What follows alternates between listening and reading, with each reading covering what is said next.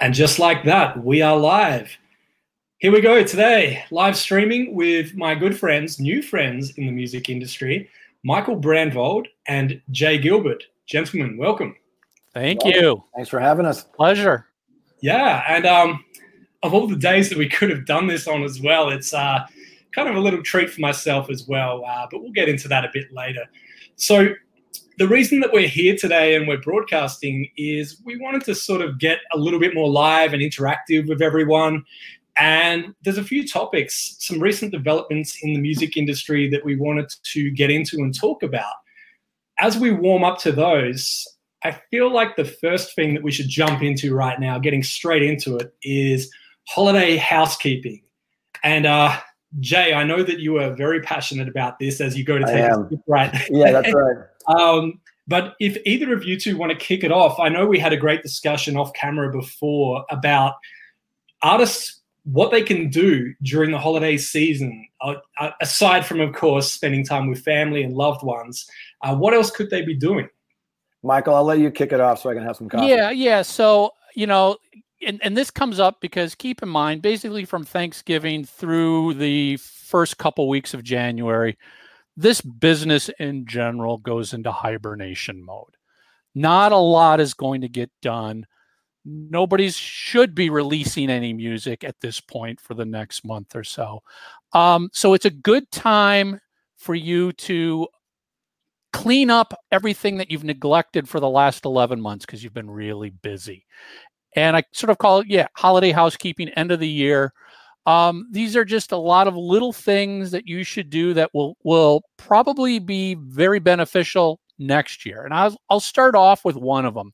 So all of your social networks have this ability to have third-party apps post for you, log in using your IDs, all that sort of stuff.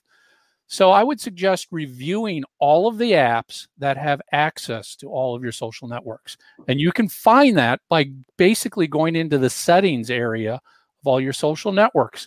And you might be surprised to find out that there's an app that has access to post to your Twitter account that you don't know about, that you've never used. And you can easily just click remove. Yep. Perfect. Yep. And there's so many of these things that we use all the time, whether it's your socials or your email platform, or a lot of these tools that we use to market, bot letter or you connect it to your Twitter account, you connect it to your Facebook, and it might be for no other reason than logging in using the ID from Twitter or Facebook or something else. You can revoke that access if you no longer use those apps.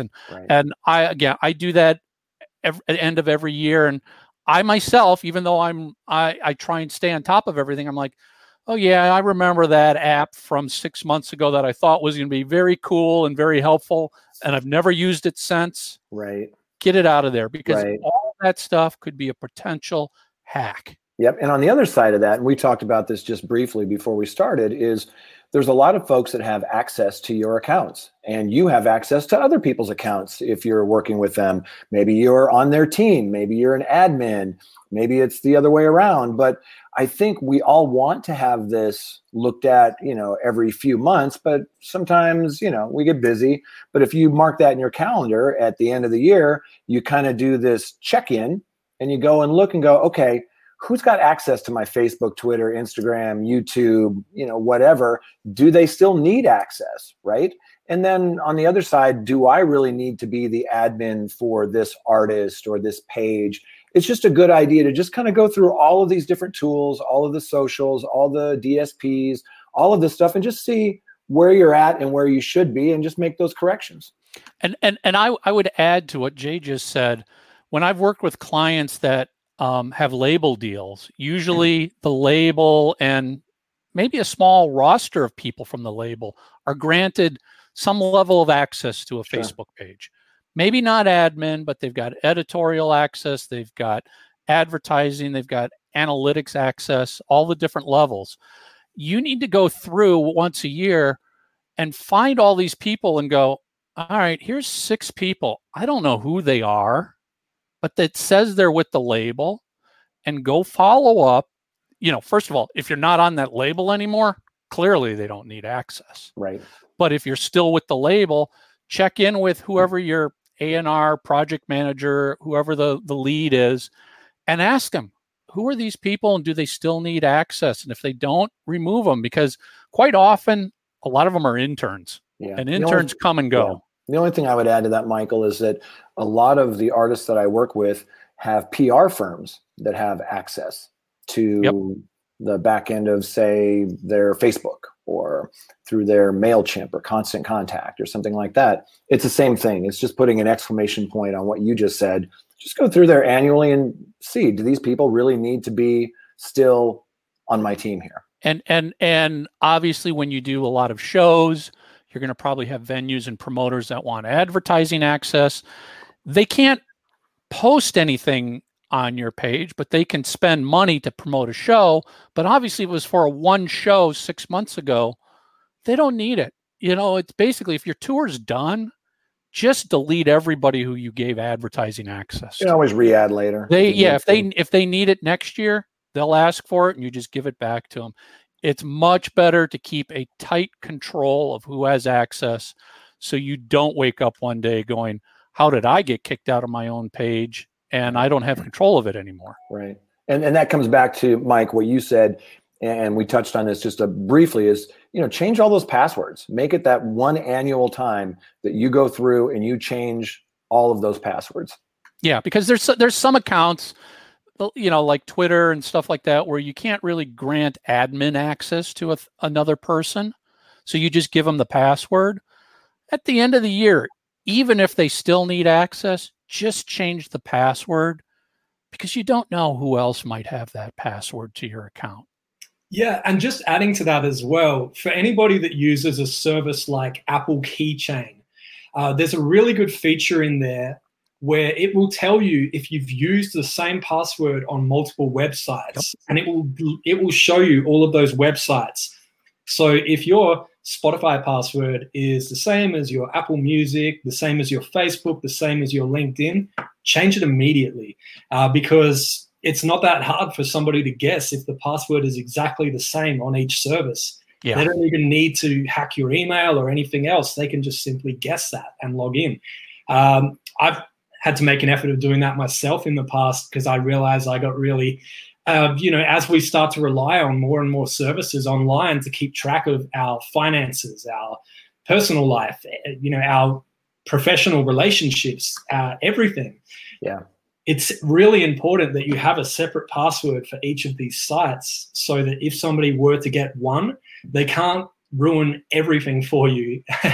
And it's a lot easier to get it back on one site than it is to try and remember those 200 plus sites that you've signed up to over the years, where you still have a presence on there and somebody could potentially harm your reputation or get access to extra information or whatever they want to do.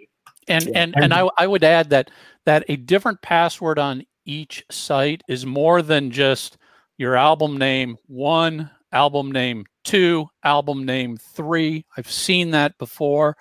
It needs to be completely unique. And I personally use an application called LastPass, which is very much like Apple's Keychain as well. It can generate passwords that are 30 characters long, that are random numbers, random letters, random everything in there. It's not going to get broken. No one's going to guess that password. You need a password manager to remember it, because God knows you can't remember all of that. Yeah, Michael turned me on to LastPass. I've been using it, and it works really well. A cool feature in LastPass is you can actually share passwords without revealing the password to the person. So if you bring somebody into your team, a marketing, a publicity person, and they need a password, you can share it to them through LastPass. They use LastPass, they'll be able to log in. They can't see the password, but it'll work. It'll log them in. And when you're done, you just unshare it, and they no longer have access. And you don't have to change it then when you remove them.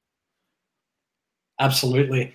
And any other bits on holiday housekeeping before we get into? Yeah, I think a big one that Jay and I are a big fan of is also just review and update all the branding across everything. And this means bios, profiles, about information, header images, profile images, all of that stuff over the course of a year can get a little bit disjointed, from Facebook to Twitter to Instagram to YouTube to Spotify to Apple Music.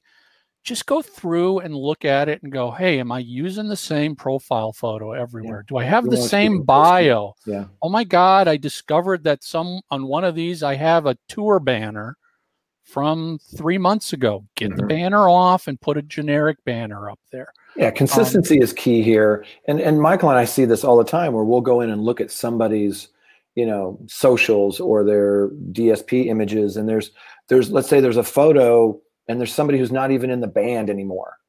We actually see this stuff. Yeah. But you should do it more regularly, but at least once a year. Go in there, make sure you're consistent. It's the brand that you want. It's the imaging that you want, that bio and those social links on Spotify, for example, that they're accurate and they're up to date, right? And, I one last thing, going back to where we talked about who's got access to your socials, especially with the explosion of Spotify for artists and Apple Music for artists. Go in there and review who's got access to those pages as well. You can have team members that have access to your Spotify for artists. If it's an old label person and you're not on that label anymore, they don't need access to your Spotify data. They don't need access to your manager, could be a former girlfriend. So don't forget to look at Spotify and Apple Music for that access as well. Yeah. Awesome. Well, that leads me on to our next talking point, which I know that title may shock some people, but I just wanted to put this out there. This happened to me personally a few weeks ago. I was sitting there listening to Spotify, and all of a sudden the song changed. And then I realized, and I had a look at my screen, and shortly after I saw that it was now streaming from a web browser that I don't even have installed on my system. And it was cycling different songs from artists, and obviously playing for more than 30 seconds and then switching to the next song as well, which we know the reason for concern when we see that kind of activity. Right. Fortunately, they didn't delete any of my playlists. They didn't do anything else while they were in there. Very quickly, because I happened to be listening at the time, I was able to go in to Spotify.com, log in, change my password, number one, straight away. And then set that, of course, then I would log back in and I would log out on every device that I was signed in on, which would kick the other person out and they wouldn't be able to get back in. Once I had done that, I went in and looked at the apps that were connected to Spotify and revoked access on a lot of them. Now, there are apps in there such as Unwrapped. Every year when Spotify do Unwrapped, there'll be a separate app that's created for that. No concern there. But sometimes we have logged on to websites before where it could be to enter a competition or something like that, and it will say, log in with Spotify. You've already completed that task. You can remove that app now so that they don't have access to your account anymore. So I would definitely suggest doing that. Actually, just this morning, I got a text from my wife who has a completely separate account. She sent me a screenshot and said, hey, I was listening to Spotify at work in my headphones. The song changed, and it now says that somebody is streaming from a Firefox browser somewhere. I've never heard this song in my life, and I'm not logged in anywhere else. So once again, I had to follow those steps, change the password, sign out everywhere. She didn't have any extra apps connected, but Facebook was connected, so I just went ahead and removed that link as well, just as an extra layer of security. I'm not saying that you necessarily need to take that extra step. Yeah. But in this case, if you're not using it and if you're not logging in with your Facebook account, then it's okay to remove that link between the two. I find this really interesting, Mike, for a couple of reasons. One is, it's kind of new. I haven't seen it happen on mine yet, but I am allowing access with the Linkfires and smart URLs of the world, for pre-save, pre-ads, those types of things. And I'm wondering, these are legitimate companies, but I'm wondering if there is a backdoor somehow where hackers can find their way in, whether it's to increase streams, whether it's to, cause damage, whether it's just to have a free account. But I find all of this stuff really fascinating. I think we should, stay on top of this and see where this leads, because, you give anybody a chance, to mess with something, and they will. They'll always look for a way to game the system until the door gets shut on them. It's human nature. Yeah, that's it. And I mean, apart from the obvious concerns about the activity that's going on, just the fact that my listening history, somebody could be listening to music that's completely, not my style, not my jam. And now your recommendations are going to get screwed up. I was just going to say your Discover Weekly, your new release radar is going to reflect that. This isn't the same thing, but a funny story. I mean, I remember somebody telling me once that they don't use those playlists because they're filled with all kinds of garbage songs. And I go, and through further discussion, I found out, well, yeah, because he lets his daughter use his account, he lets his wife use his account, and then Spotify doesn't know it's 3 different people using one login. Right. They think it's just one person. So it jumps from Judas Priest to some children's music. Right. And you can't turn it off like you can on Amazon. Like Amazon has this great feature where if you've got your kids using it or your wife using it, it's going to take into consideration everything that you're browsing, right? Everything that you're buying. But you can go in there and basically turn off stuff, which I think is awesome. I wish they had that on, Spotify, Apple Music, Deezer, et cetera, so you could really fine tune, because, we use these services a lot for work. And so I'll listen to every genre. And then of course that gets dropped into my release radar, Discover Weekly, that sort of thing, and I would like to have that option to turn that off. Yeah, definitely. And obviously private listening mode is one solution for now, but another solution is get a family plan. I was going to say a family plan will solve that as well. Yeah. Perfect holiday gift. Hey, I spent an extra $5 and there's 4 other people that live in my household. That's a very, very cheap holiday gift that, the gift that you can give all year round. So that's right. Yeah, if you are finding that your release radar, your Discover Weekly is starting to deliver some pretty funky music that is not your jam, it could be because you are sharing that account. And there's nothing wrong with sharing that account in your house, but eventually it's going to start to think that it knows you, but really it knows. Yeah, just know know what's going to happen because you share it. I mean, it's just the way the software works. Spotify has amazing playlists that are algorithm driven based on your activity. It's not human curated, it's a computer curated, and it can only tell what you click play on. That's it. And it's going to give you more of that. Mike, you got to tell this hacker that he needs to be part of your family plan so he doesn't screw up your algorithm. I won't say the name of the song I played because the title is pretty racy.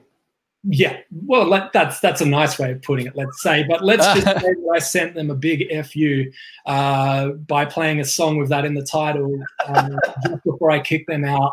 Nice. The last thing that would have been playing if they were actually listening. Well played, sir. Good move. Well played. Good move. Now, I felt pretty good about that. I go, you know what? No, they deserve this. They know what they did. This was no accident. So, that felt good. It was a little bit of fun, but even better to regain full control of my account. You know what? We were talking about families and sharing streaming accounts and playing each other's music in the house. I feel like we could jump onto this next. Smart speakers. Yeah. And the fact that they're listening and they don't necessarily know who's speaking at all times. But what's your opinion on smart speakers? Do you guys use them? I use all of them. I have all of them on my desk, so I have to be very careful what I say, and I can turn them off, when I talk about them. I'm a big fan of smart speakers, and my concern is really about, how do I get my music, meaning my artists, to have their, like if you say play music by this artist, I want my artist to come up. I want my release to come up. And it's a lot of it has to do with metadata, right? Delivering the right metadata.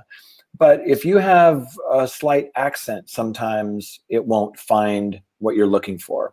Or you have to do it phonetically.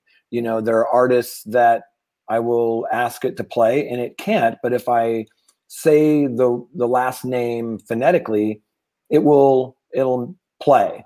Now, to be fair, Apple has been very open to receiving feedback so they can get it to their engineers. Kudos to them. David Dieterer, who runs the Amazon Echo team in Seattle, he's been very open to, they want to correct all of this stuff. But going forward, metadata is delivered in so many different ways from so many different sources. As an industry, we need to get together and figure out what fields we're all going to deliver. So without going down that rabbit hole, look, they're all amazing. When you talk to the folks at Amazon, they'll tell you that, the number one thing that people ask for besides children's music is chill. Well, what is chill, right? If you ask for jazz, is that traditional jazz? Is it smooth jazz? Is it, so we have a long way to go. I think Amazon is quietly in the background building these amazing smart playlists that are, like play me the best songs from the year I graduated, or, things like that. It's becoming less about genre and more about mood and lifestyle. I think it's really, really exciting. And then the last thing I'll say is I ordered this Atmos player. And if you haven't heard Atmos, it's the theater sound. Like when you're in a theater and you can hear the cup breaking behind your head, it's not surround sound. This is a digital thing where they can place the sound in different places in a space, right? So the Amazon is coming out with an Echo device that plays Atmos in a couple of weeks. And I'm really interested in hearing, how that sounds. But these smart speakers are evolving so fast, and there's so many different kinds, and there's so many different brands. I think it's really exciting, but I think we're also still, it's in its infancy. Yeah, I love smart speakers. Like Jay, I've got a couple of them here that I have to be careful what I say, or they'll start talking back to me. But what I think, what the smart speaker represents is more than just a smart speaker. It's voice control. At its core, that's what this is. And this is showing that the simplest way for a human to control another device is just to talk to it and have it understand what you're saying. Whether that is a speaker, whether that's, look at the plethora of devices Amazon recently released, microwaves and all sorts of smart devices. That's where it's going. It is going to follow the trend of voice control. Where I still, and Jay, you and I have talked about this in some past episodes, I think where the big breakthrough will finally hit is when that hits the automobile. When smart voice control hits your car. Now, obviously, you can now have an Echo device in your car that you talk to it, and it turns your lights on as you're driving home. It turns your Nest device on. It, starts the TV. I mean, good Lord, you can have it. You could have food in the microwave and start the microwave before you even get home. So when you walk in, it's done. You think about all of that, and it's incredible. But it takes a lot of accurate data, to Jay's point, to understand what you're saying. I mean, we still to this day at our house, we use Amazon for turning on lights and TV. And I would say 90% of the time it understands me the first time. It's not quite as accurate understanding my wife and my 6-year-old daughter, even less. And sometimes it's just, it's funny because it's a human nature. I'm just like, oh, Amazon, just shut up. You don't know what you're doing. Stop. I'm yelling like at this inanimate device like it's a person who's not behaving well. Yeah. So it's as you said, it's in its infancy right now.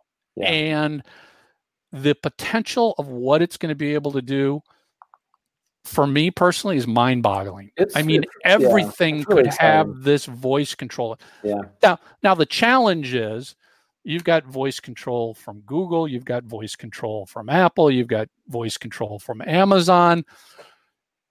It really would be nice to have one voice control to control everything. So you don't have to remember what's the keyword to kick this device off versus that device. Right. And even your smart TVs now you're talking to. The one bit of advice I would give people who are in a band or in management or labels or distribution is, when you do your Friday street date check and you're checking, Apple Music, Amazon, Pandora, Deezer, you're going down the list, making sure that your music is everywhere it's supposed to be. At the end of that list, there's two things that I always add. One is what happens when you Google it, right? And then the last thing is what happens when you check it on the smart speakers? Just say, hey, device, play blank by blank and see what happens. Sometimes, you'll find that there are other bands that have the same name that get played, or there's some words in band names that are very common and they struggle with that. But make that a part of your weekly check when you're checking releases, just to make sure that your music is being played properly. Yeah, definitely. And what I love about, I love the fact that we can't say the names of right the system, the artists that can't be named, because otherwise we'll have everything going off in here. That's right. It reminds me of an episode of South Park where Cartman got one of each, and he got them to all have talk to each other, and everyone that was watching at home, watching that episode, their devices go off, went off and started to add boogers to their shop. You want to do something like that? That's fun. On the Amazon Echo devices, you can change the name to computer. So which we've done because we have. I've done that as well because as a Star Trek geek, I'm like, oh, that's awesome. Computer, turn on the lights. Well, if you also happen to watch Star Trek, boy, does that screw up your smart speakers. Because in Star Trek, they're saying computer all the time. Right. And, that's hilarious. And now your smart speaker's trying to talk back to the computer on Star Trek. Yeah. I can't wait till they have like all these different celebrity voices, so you can just choose somebody's voice, to be somebody who is Samuel L. Jackson coming real soon. Yeah, I read about that for Amazon, but how fun would it be to have, I don't know, Homer Simpson or somebody. I wonder if there's been anybody who's done any research to see if there's been a drop in people naming daughters Alexa. Yeah. Because they don't want to turn on their smart speaker every time they ask for their daughter. Yeah. That's crazy. Yeah, I don't know any women named Siri. Right. I'm not going to say it, but or people named Google. Yeah. See, it might be okay for you guys, but with my accent, if I say a different word, it'll still pick it up. So let's hope it doesn't go off right now. But if I say, "Oh, you're being silly," I'll get who will pop up and say, "How can I help you?" And I'll go, "I don't need you right now. Please, go away." That happens all the time anyway. Do you guys find that like you're just walking through your kitchen or your office and it just starts talking like, "I can't find that right now," and you're like, "I didn't say anything." I just had that happen to me like last night, and it was because I was watching a TV show, and I think the dialogue said something that sounded like Alexa. It wasn't that, but it was a phrase that sounded like it, and she responded. She's like, "I'm sorry, I can't find what you're looking for." And I'm just like, "I didn't ask you for anything." Every time there's a deal on a brand new Lexus on the TV, she goes off. So funny. I have to start muting the ads now. But I think back to the original point of smart speakers. They are here to stay. Yeah, and they're only going to get better. And they're gonna show up everywhere. I mean, not just speakers. It's watches, TVs, smartphones, tablets, building it into your car already. Your car, everything is going to have this. So all you got to do is talk. And at the end of the day, I think it's great. I mean, again, I think it's the ultimate interface. It's just needs to be taught to understand what you're saying. And you need to, I think part of the challenge from the user standpoint is realizing what are all of the commands I can ask it. Because, back to the end of the year stuff, I actually just did this a couple nights ago. I opened up my Alexa app to catch up because it's like, I haven't gone into the settings on that app in about 3 months. God, the features that have been added to it, and you can connect this and adjust that and create voice profiles and all sorts of other stuff. Create your own skills. Yeah. All sorts of things you can do. So, I encourage you also to stay on top of whatever device you're using. Go into the settings for that app and see what is being added and what's new. This is going to be some amazing stuff. Yeah. And make sure your metadata is correct. If you're delivering music, that metadata is so important because that's what these speakers use. And that's everything from, artist, title, all of those things are part of your metadata.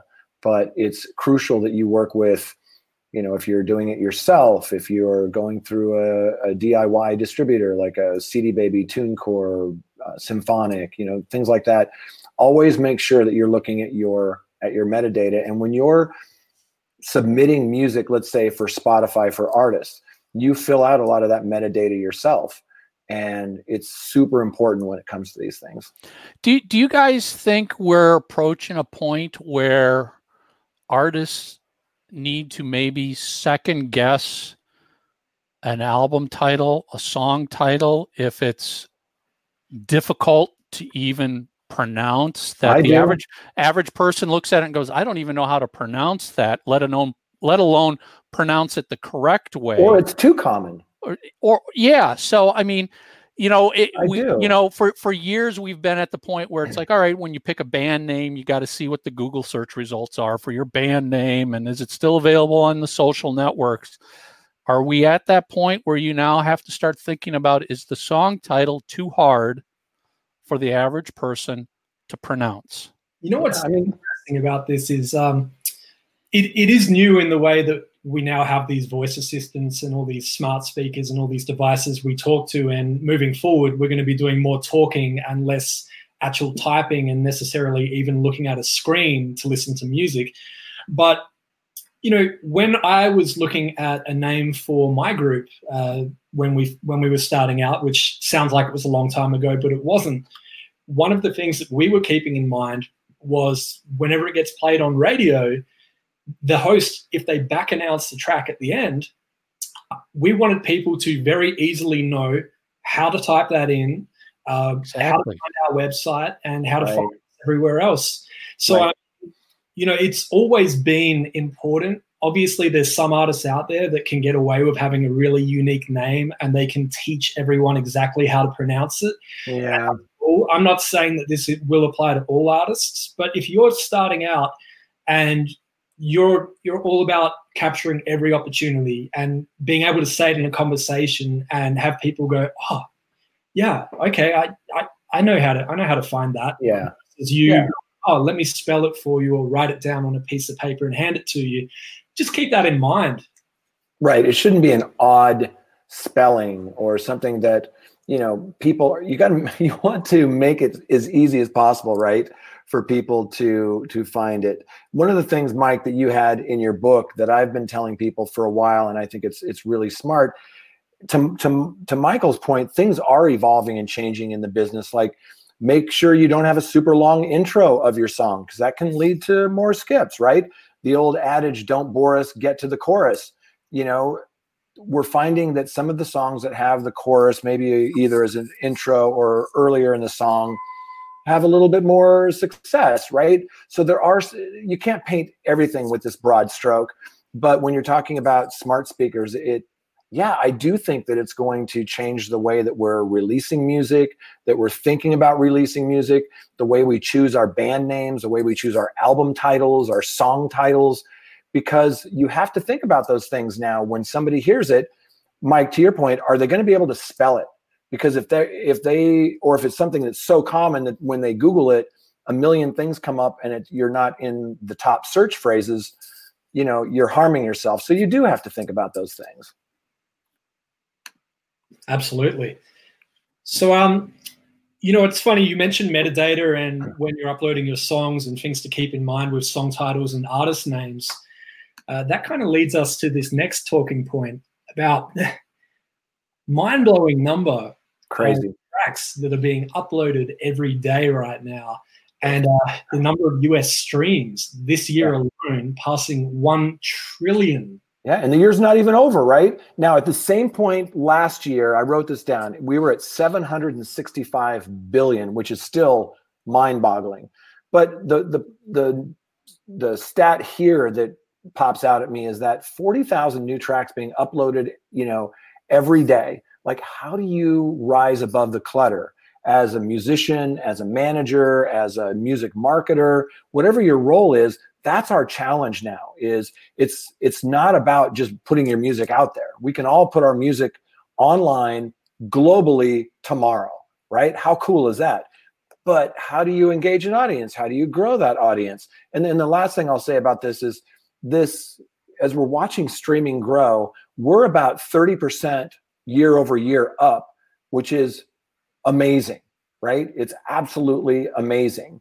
More people are engaged. I hate using the word consume, but more people are consuming music now. I think the opportunities are immense, but the challenges are immense too.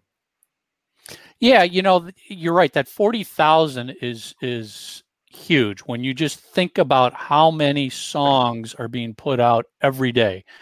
And it goes back to something I've always said to clients, just friends, you name it. It's like, yeah, you think you've got an amazing song, the best song out there.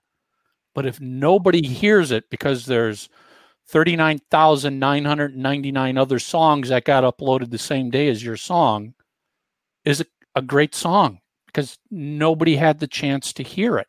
How do you, as you said, Jay, rise above it? And I think that just lends more importance to it doesn't end with just writing and recording a great song. You have to have marketing and promotion ready to go, because if nobody hears it other than you, your boyfriend, your girlfriend, and your parents, it doesn't. Michael, are you saying that we should have a marketing plan ahead of time? Yeah, you have to, because I've been using computers for a long time. I remember when desktop publishing first exploded. It's a good analogy. When it was probably the Apple Mac Plus, and Apple released this amazing piece of hardware called the LaserWriter. Mm-hmm. The very first laser printer. I mean, it was big, heavy, and it changed the game. It changed the game. It probably cost $5,000 to get one of these. But it changed the game in the sense that before that laser printer, when I did desktop layout for my clients, you'd print it out, you'd use an X-Acto knife, you'd mock it up, and you'd take this hard copy and go to a printer and they'd print it. Now, with the LaserWriter, you do it all. It comes all out, formatted, designed, laid out, everything, saving you immense time and money. And you just take that one printout and go to the printer and say, make me copies of it. But when that happened, everybody became a desktop publisher. Yeah. Because the tools became available. What were you using? PageMaker or Quark? PageMaker. Probably the PageMaker 1.0, if you think about it. I remember those days. So, and there were discussions back then about, all right, that's the end of desktop publishing, because now everybody's able to do it, and everybody doesn't have the right to do it because you don't have the skills to do it. I'm just like, don't worry about it. Over time, the crap's going to fall to the bottom. The cream will rise to the top. The cream's going to rise. Isn't that the same with podcasts too? I mean, podcasts, music, everything else. Yes, I love it. Yes, we live in a time in the music climate now in the music business where everybody can release an album. Mm-hmm. That's not a big deal. Everybody can record an album. Let's back up. Do it on your iPad. 30 years ago, not everybody could even record an album. Now you can record an album. Yeah, not even on your iPad. You can record it on this thing. You don't have to know how to play an instrument. So you can record it. You can spend $30 and get it out onto every single DSP around the world. No problem. But that doesn't mean it's good. It doesn't mean people are going to discover it. It doesn't mean people are going to listen to it. So your job now is, how do you get to the top of that 40,000 tracks every day that are being released? What are you doing to move up the ladder to get more and more exposure? I'll tell you what I'd do. I'd hack into my Spotify. There you go. Please don't do that. No, don't do that. Just kidding. No, but it is funny. You know, we talk about the number of tracks that are being uploaded every day. 40,000 tracks as an average number. Obviously, it's not that exact number every day, but as an average, it's funny the amount of artists that I speak to, established or not quite established yet in the earlier stages, who have great music. They're so proud of it. They've poured their heart into it. They've poured money into getting it mixed and mastered, sounding great. And then I realized they haven't even signed up for Spotify for Artists, let alone submitted it for editorial consideration or to make sure it gets into Release Radar. And then by the time you usually have that conversation with them, you find out the song has been out for 1 week and really hasn't had any traction. Yeah. It's sometimes, we get too excited. We go, wow, with my distributor, I could have my song on iTunes in 4 hours. That's great. Yeah. I mean, yeah, that's exciting. That's a cool feature. It's cool that you can get it out that quick. But what artists need to know is when a song looks like it came out overnight, it didn't come out overnight. It's been sometimes up to a year of planning, especially if it's a larger artist, a major artist that we're talking about. They didn't just walk into Apple Music and go, hey, I got a new song and I want it to come out tomorrow and I want my fans to be surprised. They might have gone in there 6 months earlier with their team and had a discussion about it and planned it. For an independent artist, obviously you're not going to be walking directly into Apple Music or Spotify, not quite yet anyway. But if you haven't done the very minimum and at least gone to artists.spotify.com, got your account that's free, and then follow that very simple process to submit your music, then you're already falling behind. And I can guarantee you, out of those 40,000 on average tracks that are uploaded every day, there's probably less than 5% that are even going into Spotify for Artists and submitting that music. And it could be some people just aren't aware. And, I really want to raise awareness that it's a free tool. You don't have to pay any money. It's probably the most important submission, Spotify related, that you should be focusing on. Right. Yeah, I can agree with you more. One of the things, Mike, that you touch on in your book, and again, I think this is really important. There's a lot of music coming out, but there's some basic, simple things that you can do to make sure that you're teeing yourself up for success, right? You were talking about Spotify for Artists. Well, that's really important. But when you hear music, whether it's on the radio or online, you don't go looking into playlists to find that music. You go to that artist page, and we'll use Spotify because that's the example we're talking about. One of the things you talk about in your book, and Michael and I stress this to people all the time, and I'm talking about people who are DIY all the way up to established artists that should know better, is you've got an opportunity there, right? You've got an opportunity for an updated bio. You've got an opportunity for, some really great images. You've got an opportunity for your social links. There's all of this stuff. And it's one of the ways that will help you when people go to that artist page and go, gosh, I've never heard of this guy before. Oh, well, here's, in the artist pick, there's kind of here are the songs you should be listening to. I can click on about and go, oh, I can learn about this. I can see what they look like. I can read a little bit about it. I can go to their socials. These are simple things that get neglected on every level.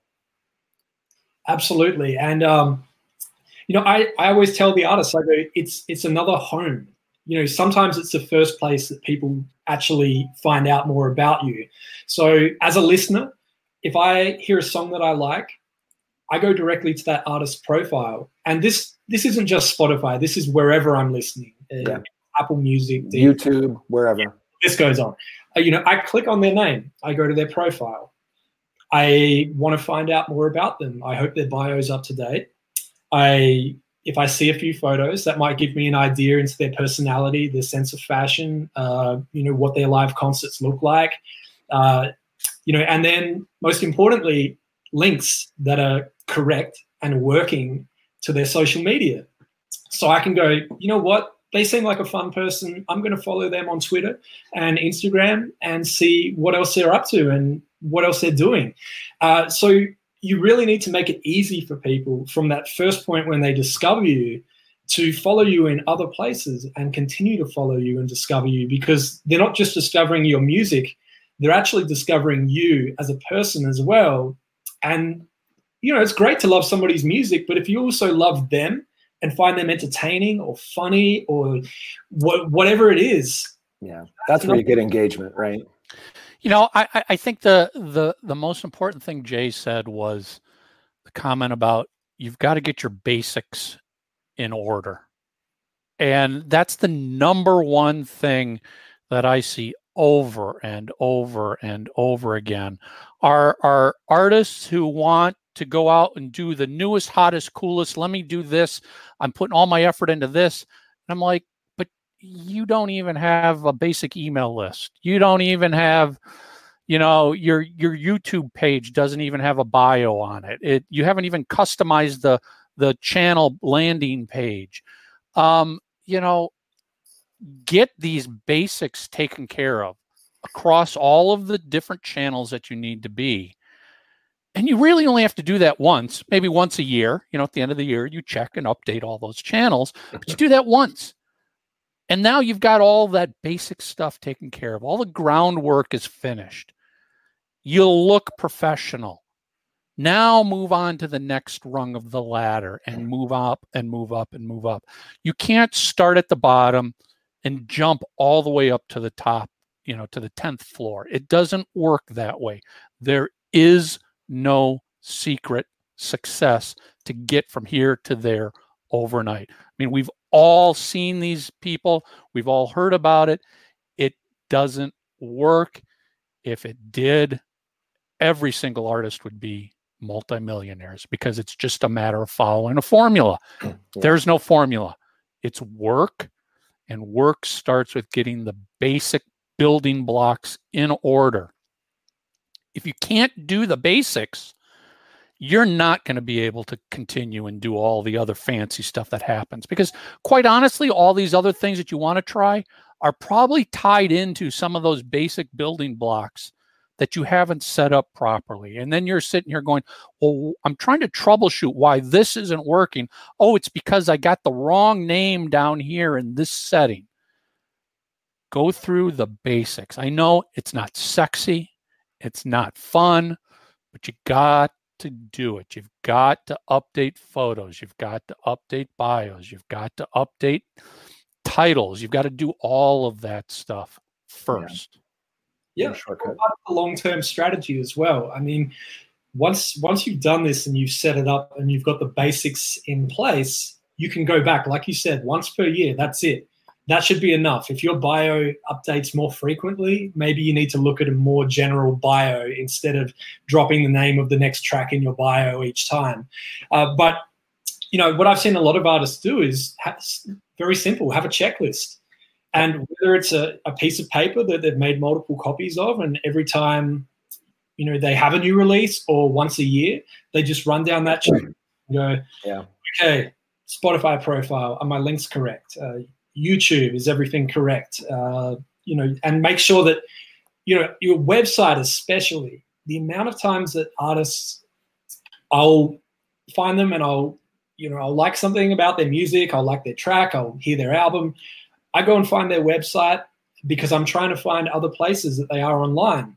Most of the time I go to their website, the link is, the domain has been taken down because they didn't pay their bill of $20 for 2 years or whatever, which is crazy. I've seen that so many times. It is so sad, Mike, isn't it? It's just sad to see somebody who's like, wait a second, your website isn't even working, and it's been this way for 6 months. And they don't Is even know anybody paying attention? Here's the thing about it, right? Right now, that website costs you $20 for 2 years, just as a rough idea. It could be less, it could be a little more. If you take off as an artist, you can be sure that when you go to claim that domain in a few years from now, somebody else is going to sell it to you. $10,000. Yeah, it'd be a lot more. And, I know it may, artists aren't necessarily making a lot of money, but that is one investment. I would say go claim that domain for your artist name as quickly as you can. And just, even if it's just sitting there and you're not using it and it's just a placeholder, at least you know that if something takes off in your career and people are going to start looking for you, you've got that place for them that they can always find you. Regardless of what happens in the future, you always have that website. That's right. Go there and find out where you are now. Think of the domain name as owning real estate. Yeah. That's the equivalent of in the real world. A domain name is like you bought a street corner and it's yours. You don't have to put anything on it. You can leave it a vacant lot if you want, but you own the land and it's there for you to do anything you want. If you don't buy it, somebody else is going to come along, buy it, build something else up there. And if you want in, it's going to cost you more. Domain names, as you said, Mike, they're cheap. I mean, I probably own over 100, 200 domain names. Just buy them. Maybe in 3 years, you're like, I never did anything with it. Okay, then you can let it go. But buy that domain name, sit on it, own it. It's yours. The same goes for Facebook profiles, Twitter accounts, all of that stuff. Grab the Gmail address that you might need. Sit on those things. Because if something starts happening, as you said, Mike, some fan, here's a perfect example. When I was working with KISS and we built and launched KISS's website, it's kissonline.com now.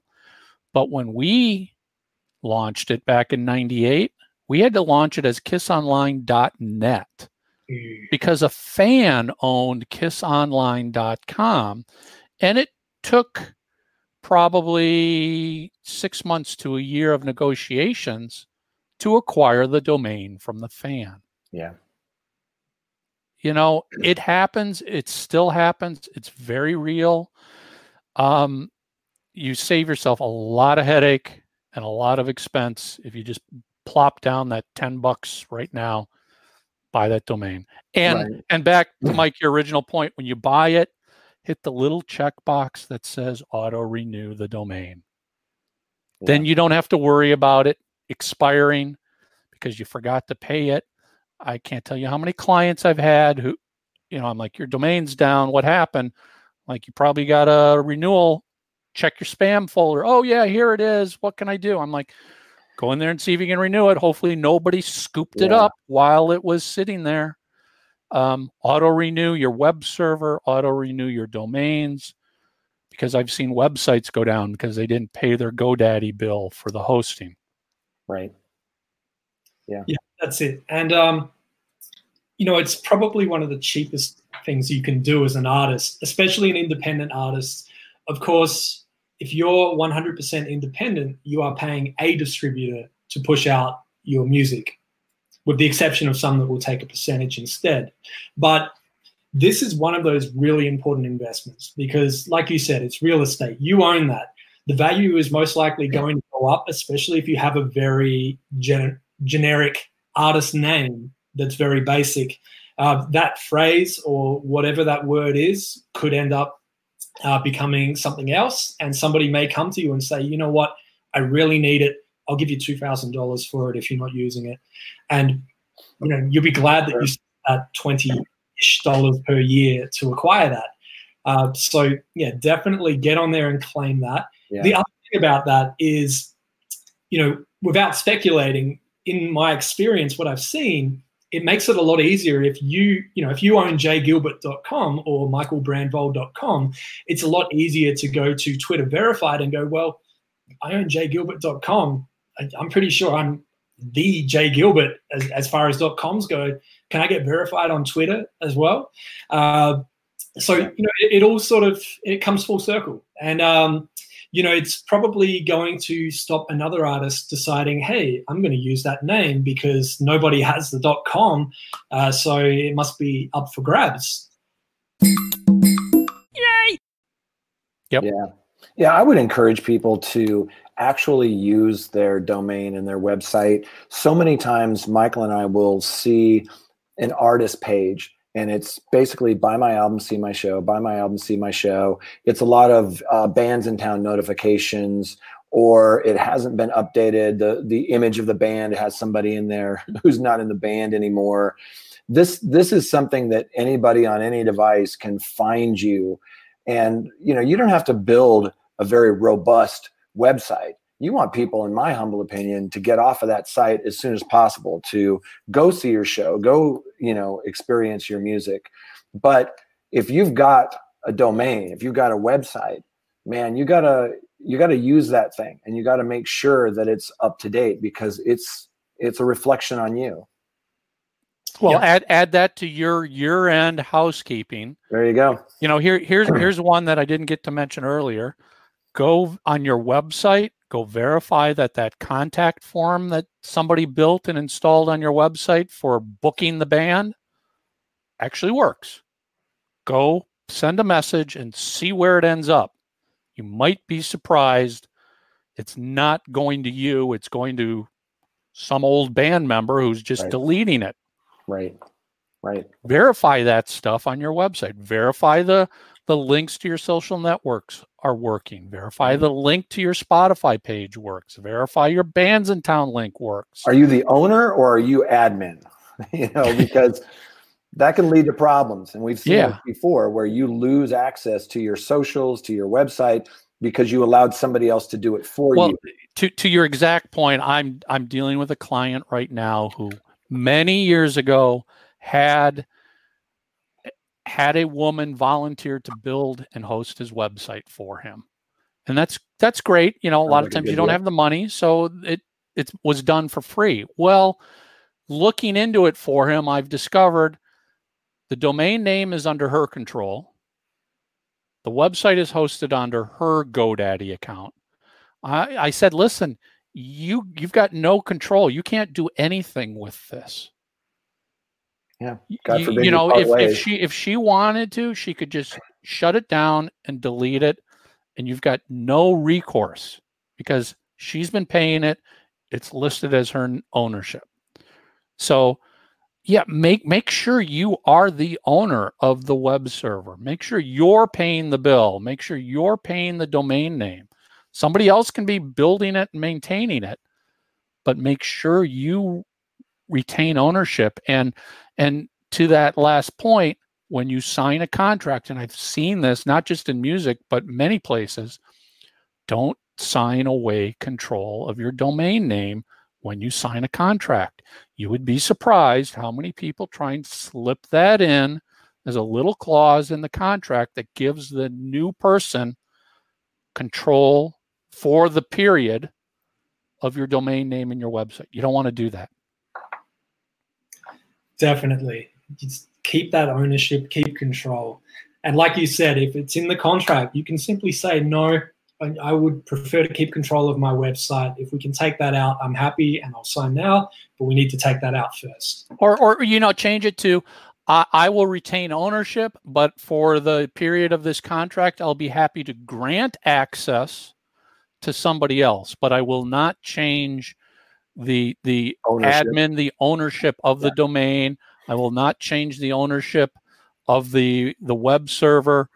This also goes for email lists. I've seen record labels keep a band's email list after the band and the label part ways. And I'm just like, boy, they give the band a copy of it, but the label sits on a copy of it. I'm like, you just gave 100,000 of your fans to the record label, and guess what? They're going to market everything else they've got to your fans, and you're not going to get a penny from that. That's it. And, we should say not every deal is a bad deal. No, not at all. But these are the things to look out for. Yeah. Yeah, 100%. So I know we had a number of topics we wanted to talk about, and we've touched on a lot of them. Pretty much everything else on here is about streams and playlists. Is there anything else you guys would like to discuss? Well, just really quickly, when we talk about streams, gosh, I mean, I tell people all the time, a playlist is not a marketing plan. Streaming is sexy. Streaming is great. Some people equate streaming with radio. Some people think that that's the key to their success, is just streaming. And streaming is great, and it's part of your marketing plan. It's part of the equation, and it's super important. But let's not get too crazy and make it the focus of your marketing plan. It's not the end goal. No, it's one part of it. Like we were talking about, when somebody hears you at a live performance or they read about you in a music magazine, they don't go looking on playlists. They go to your profile on these digital service providers like Apple Music and Spotify. Make sure that they have a good impression of you. Same with your socials. Michael and I talk about this all the time, because we see clients that have imaging on socials, DSPs, whatever, that doesn't properly represent who they are today. It has a band member that's not in the band anymore, or it's not consistent across, the digital service providers. There's so much you can do to brand and image yourself. But I think it's really important that we don't get caught up in the drinking the Kool-Aid, that if you just get on some playlists, you're a superstar. Yeah, playlists are pretty cool. It's great to be on those. And we've all seen clients that have had millions of streams, and that's not a bad thing. It's one metric that we measure, but there's so much more that you have to think about and not get lazy and look for that silver bullet. Yeah, absolutely. And, I'm so glad you said it, because I have to pretty much open every conversation now with playlists are not your entire marketing strategy, and they're not even a marketing strategy in general. Right. And, it's really funny because people go, but you're the playlist guy. You talk about playlists. And I go, yeah, I talk about what I know and what I'm good at, but I want to be clear. Radio is still important. Merchandise is still important. Touring is still important. All of this everything is important. It all contributes to the overall growth long-term and potentially to your success as well. Playlists are part of it, and playlists can help. Like we said, it's very, very rare that you're going to get added to a playlist and you're going to blow up overnight. Yeah, it happens, but you're right. It's super rare, right? I mean, one of my favorite artists is this guy named Todd Snyder, and he has this lyric that I always think about when people talk about this. The line goes, everybody wants the most they can possibly get for the least they can possibly do. And unfortunately, in this always on music business, you got to work a little bit harder. It's about engagement, not just getting somebody to listen to you. If you're not in the top 15, 20 tracks in a playlist, that engagement kind of goes down, right? I mean, sometimes you become background noise. And look, I want my artist to be in every playlist and in the top 10 slots, and man, that would be really great. But there's so much more to do than just getting into a playlist. If it was that easy, everybody would do it. Yeah, it goes, to me, it goes back to the basics again. If you can't even log in to Spotify for artists, why are you so worried about playlists? If you don't understand how streaming works, if you don't understand your contract with your label and what are you going to make from that stream, what do you think is going to happen here? There is a lot of hype around playlists. And I'm not saying it's not warranted, because it is a very valuable part of the whole process. But to sit here and go, that's my magic bullet, and if I hire the right promoter, he's going to get me added to all these playlists. Well, what do you understand what that means when you get added? Because you just got added to a 5,000 song playlist and you're 4,999 in the list. Yeah. You're all excited. You paid the guy to get you there, but you're not getting any streams from it. Do you understand why? Do you understand what you need to do? Do you understand the social media aspect of going out and driving your fans back to that playlist? Oh, you don't have any fans. Oh, okay. Well, then let's back up. Stop worrying about playlists, because playlists aren't going to find you fans. You go find your fans first. One of the things I noticed that artists miss, and Mike, I loved your book because it talks about a lot of these things. There's certain things that you can do to help yourself. One of the things is, let's take Spotify, for example. You know, that artist pick, right? When somebody goes to your artist page, like when I hear a new artist, I don't go and look for playlists that they're in. I go to their artist profile on whatever digital service provider, Apple, Deezer, Amazon, wherever I'm at, right? So let's use Spotify as an example. You can go in and change that artist pick, and you can make that the tracks in the right order that you want people to discover you in, and just simple things like that. That when I see people who aren't doing the basics, you know, it's frustrating for me. But remember, this is one tactic in a larger arsenal of having a marketing plan. You know, what are you going to do for publicity or sync licensing? You know, what are you going to do to support your touring? How are you going to grow your audience? You know, there are a lot of people out there that would love your music if they heard it, right? The number one reason people aren't buying your music or streaming your music is because they haven't been exposed to it, right? How do you reach that audience? Those are the tactics that interest me the most. I think streaming, because it's the shiny new thing, gets a lot of attention, and it can be very powerful. We've all seen artists come out of nowhere and blow up on streaming, but it's a bell curve. Most artists, it takes a lot more work than that.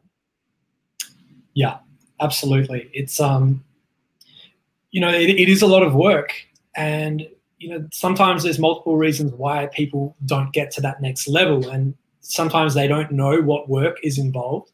And that's why we're all here to tell you what you should be doing, where to focus that time. We understand that, you know, if you're in the early stages in your career, you're still working a day job and doing music in your spare time. Some established artists still have day jobs because they want that money to fall back on, so that they don't feel like they need to constantly create and force that creativity. But, you know, there's people out there like us. There's many people out there that are just giving you this information and just saying, hey, if you've got some free time, here's what you should be doing. And like we've said, claim those profiles and just have a presence on there. Show people that if somebody's logging onto Deezer in France and they hear your song somehow, they click to your profile, they go, oh, okay, they've uploaded the photo, their bio's on here, they're obviously paying attention. Yeah, I'm going to follow them and see what else they're doing.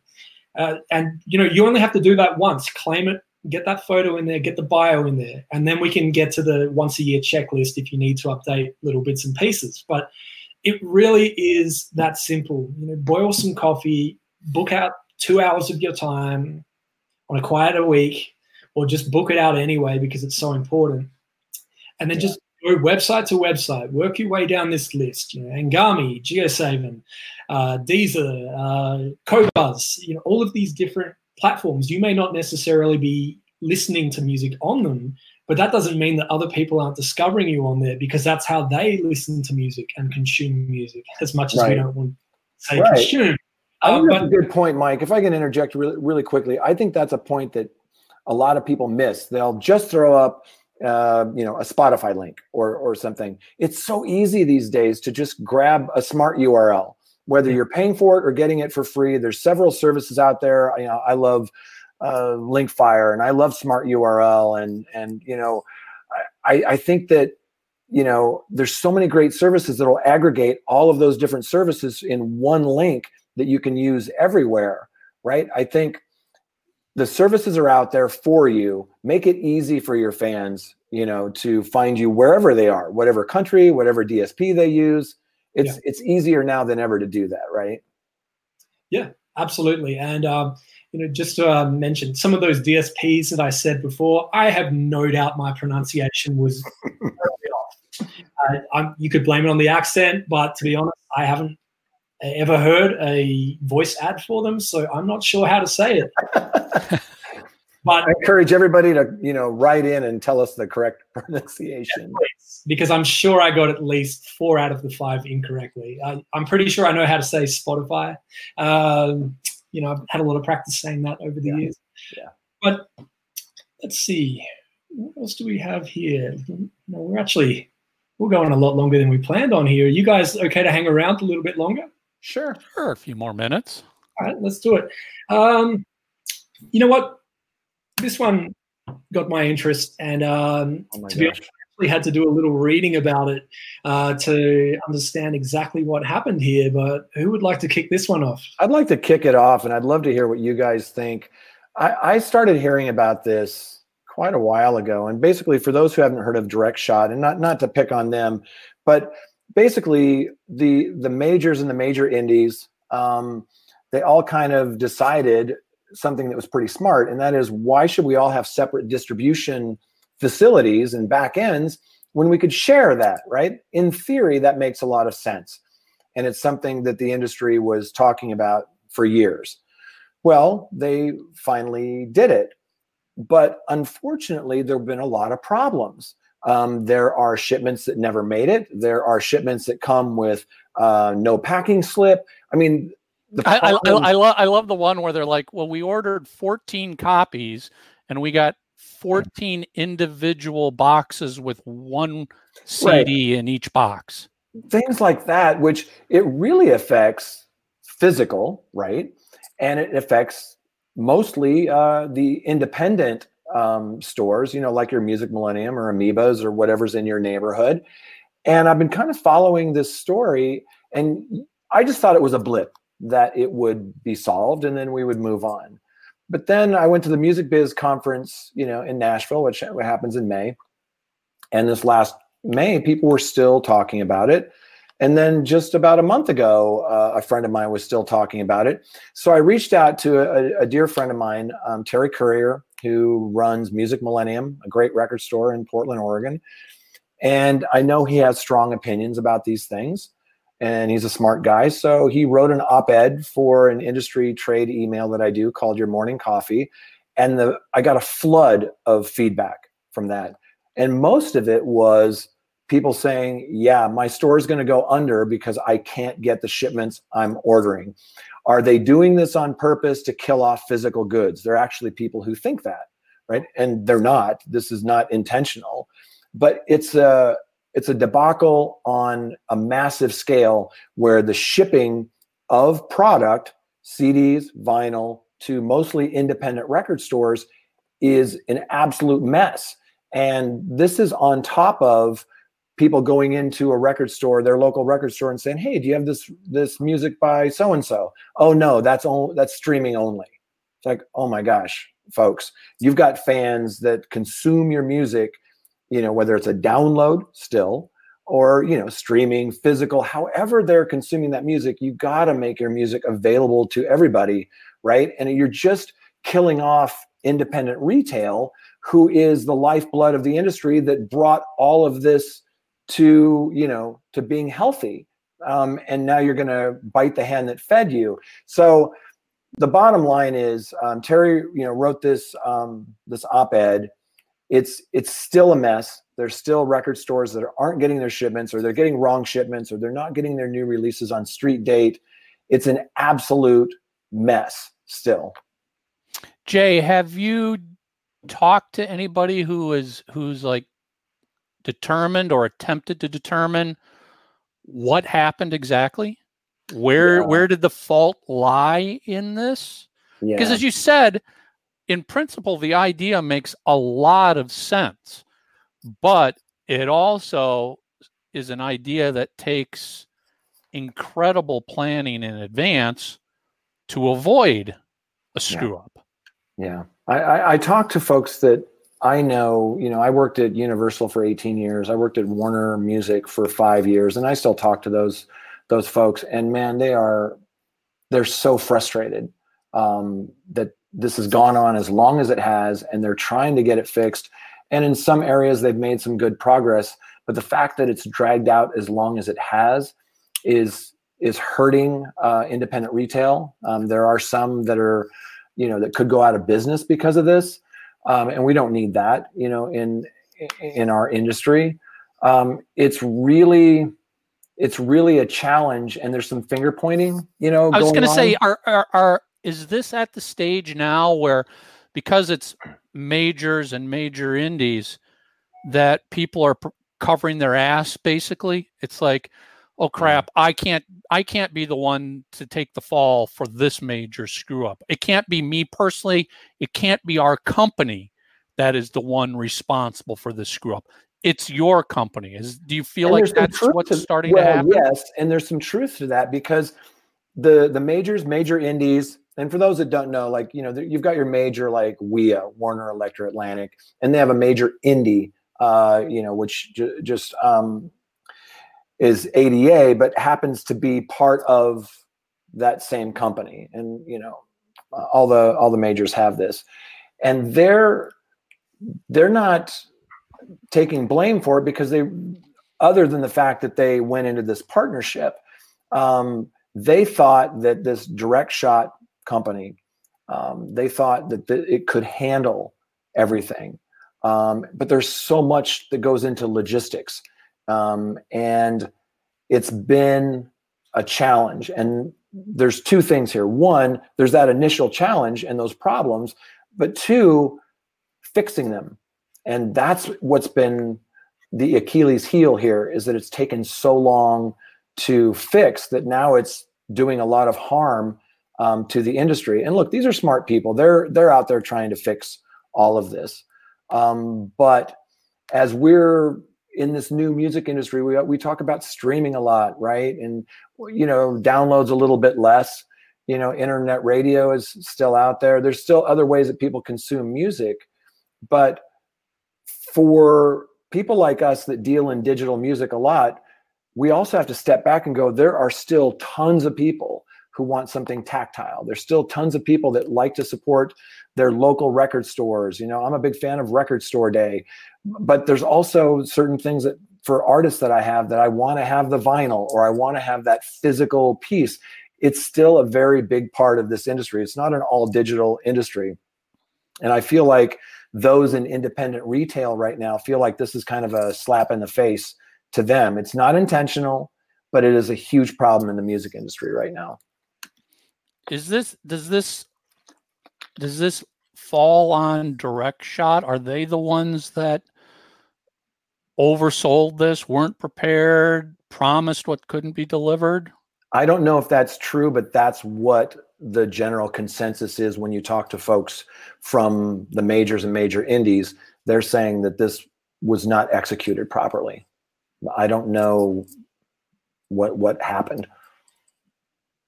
I wonder if it'll ever be discovered. I mean, this could be one of these things where, nobody takes blame, but we all acknowledge that it was bad.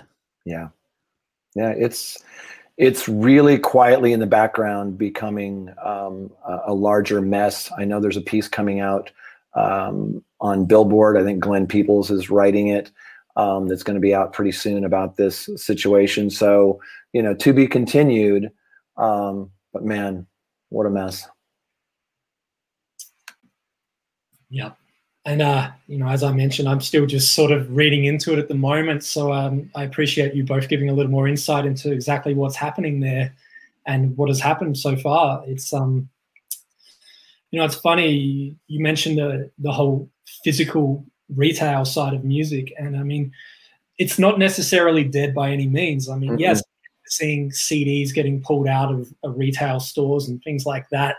But, that happened to vinyl, that happened to cassette tape, but then vinyl made a comeback because it became cool. It became a collector's item.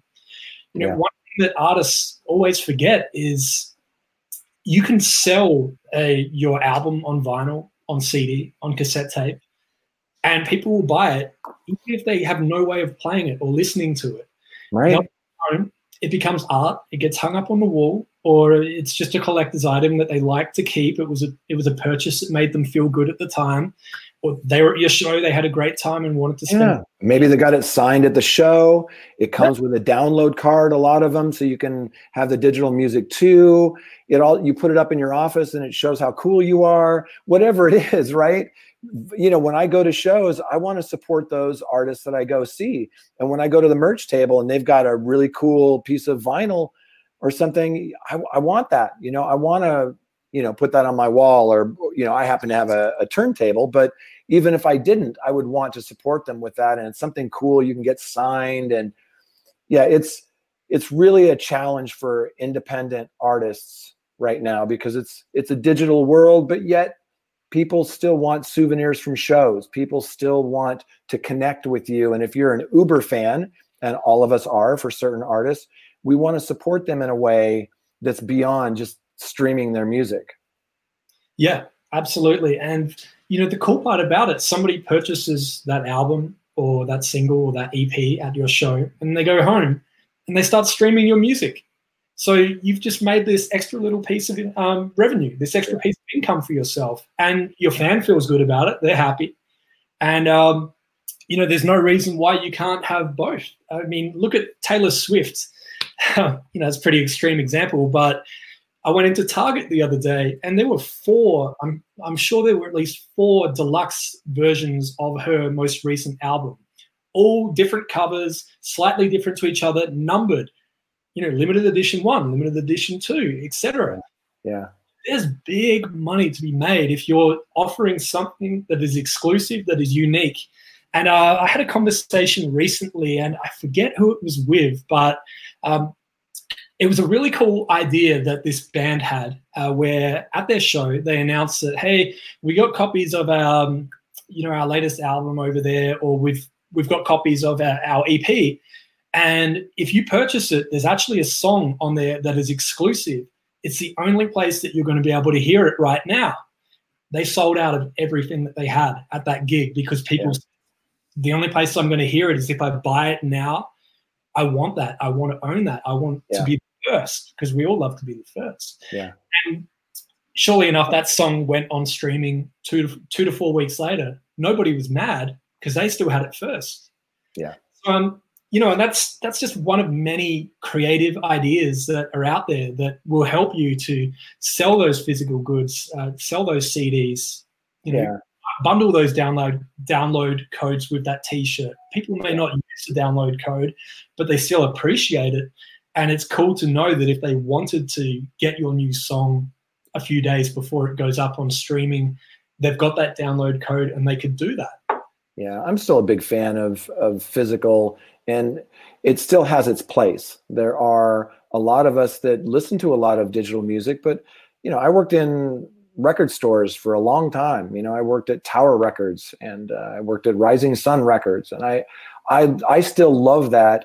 And when I go to shows, I want to support those artists, at the merch table, right? And I still think there's a market for it. And vinyl is definitely, come back to some degree, and it's super cool, and I like it. But I think you're short-sighted if you don't cover all those bases. Don't leave anybody out in the cold. If somebody wants to consume, your music, whether it's download, streaming, physical, vinyl, whatever it is, I think that you need to make that available.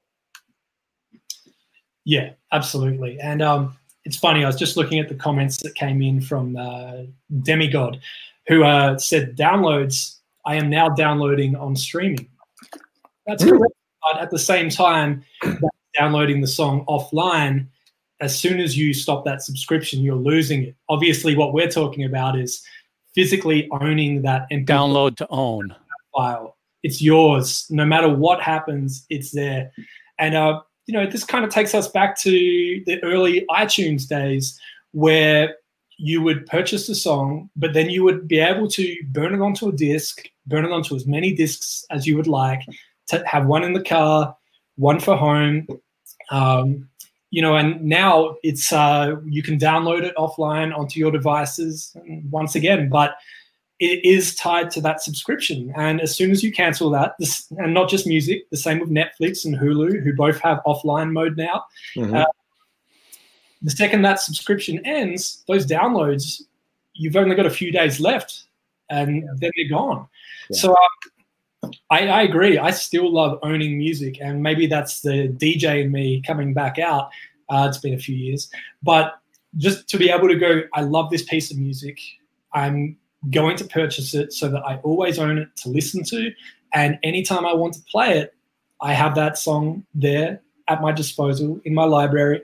And that's how I've always been with music. I mean, yes, I love streaming, I love access to all of these songs, but I also, there's been times where there's albums that are simply not available on streaming, for whether it's territory restricted or whether it's the label just pulled it down when things ended between them and us, whatever the reason. So to be able to own that is really important, especially when it's music that you love, that you're going to continue to love for a lifetime. I mean, anytime I love an album, if I hear it on streaming, I'll go and buy it on vinyl just so I can say, I own this. No what happens, I own it. And once again, piece of art goes on the wall. I don't know. You can't sign a download, right? And when you have that physical thing, you can put that on your wall. You can get it signed. You can, it's almost like art. And it's a different configuration, but it's also a different level of, the fan experience. And I think by not making that available, you're limiting yourself. And I think the artists that get it and that are successful, they look at their fan base and they provide all the different products for their fan base. Yeah, absolutely.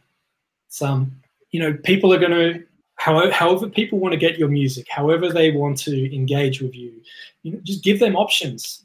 Some people will, and I feel like the ultimate goal for an artist is not so much for somebody to buy your music or even to buy your t-shirt, but for somebody to willingly take that t-shirt and wear it out proudly.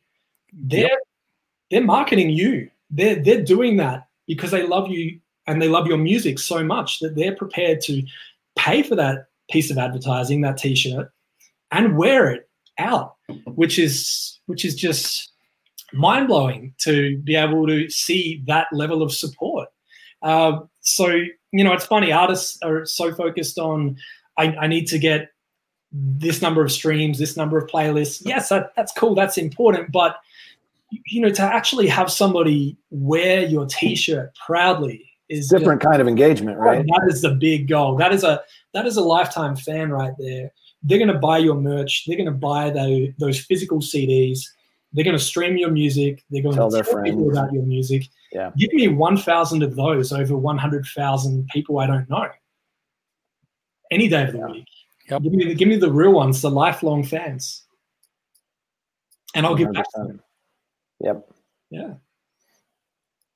Very cool. And Jay, I noticed that you dropped off for a few seconds. I did. No, so I don't know where I went.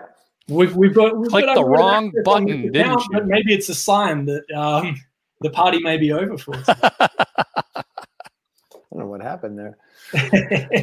Well, is there anything else you guys wanted to add? Otherwise, we'll jump into telling people where they can find you and follow you and all that good stuff. Cool. I don't. I think we covered a lot of really good stuff. A lot of ground. Yeah. All right, cool. So in that case, let's start with Michael. So what we'll do is if you wanted to tell people where they can find you on Twitter, then Instagram and LinkedIn, I'll put them up on the screen as well here. All right. So Twitter is Michael SB. Mm-hmm. And Instagram is Michael Brandvold Marketing. And LinkedIn is, there you go, it's M Brandvold. I don't think LinkedIn has any short, nice user IDs like the others do yet, but there you can find me there. And you can find me on michaelbrandvold.com. And I've got links to everything on there: Facebook, Twitter, Instagram, YouTube, you name it. Perfect. And once again, another example of owning your .com, because you can just tell everyone michaelbrandvold.com and all the links are there. Yeah. Jay, let's jump over to you as well. Yeah. Let's take Michael Brandvold off the screen. We've got Jay. So Jay, we've got your, now I couldn't find your Instagram, but we've got your Twitter here. Very easy. That's my Twitter, at Jay Gilbert. Instagram, I'm in the process of relaunching it. I'm, on the weekends, I'm a photographer, and I'm putting together kind of more of a photography type Instagram. Very cool. And LinkedIn as well. I mean, it's a little bit that's a long one. But yeah. Fortunately, there's not too many Jay Gilberts on LinkedIn, so you should be very easy to find. And obviously, I'll be directing everyone in the comments as well with some clickable links to make it easy. Thank you. Yeah, the only thing I would add to that is I do a weekly music industry kind of trade email called Your Morning Coffee, and you can subscribe for free. Take a look at that. And, Michael and I do a snazzy little podcast. Every week, Music Biz Weekly Podcast, and you can find that everywhere you could find podcasts. Yep. And thank you for that, Mike. That's all right. Fortunately, I was off camera frantically typing, going, I've got to get that up on the screen as well. Well played, sir. Well played. Yeah. No, look, and I want to say thank you to you both as well. As a listener of the Music Biz Weekly podcast, it was pretty exciting for me to be able to be part of it recently as well. And to obviously I must have left a good impression, because here we are once again. Yeah. And we all got the memo with the hats and the glasses as well. It's there you go. It's a beautiful thing. It really is. So look, any closing statements before we wrap this up? Otherwise, I think we'll sort of head into Q&A in the comments offline after this for anyone that's kicking around, or anybody that happens to rewatch this stream later as well. All I would say is go clean up all of your accounts now that you got some quiet time. I like it. Yeah. Jay? No, that's it. You said enough. Yeah. Well, thank you both once again for your time, for joining me here today. And thank you, Mike. For everyone that's been watching, make sure you follow these gentlemen. And, they're just here to help you, and they're here to save you time and tell you what you should be doing and telling you what you shouldn't be doing as well. Yeah. So thank you. Have a fantastic week. Thank you, Mike. Thank you, Mike.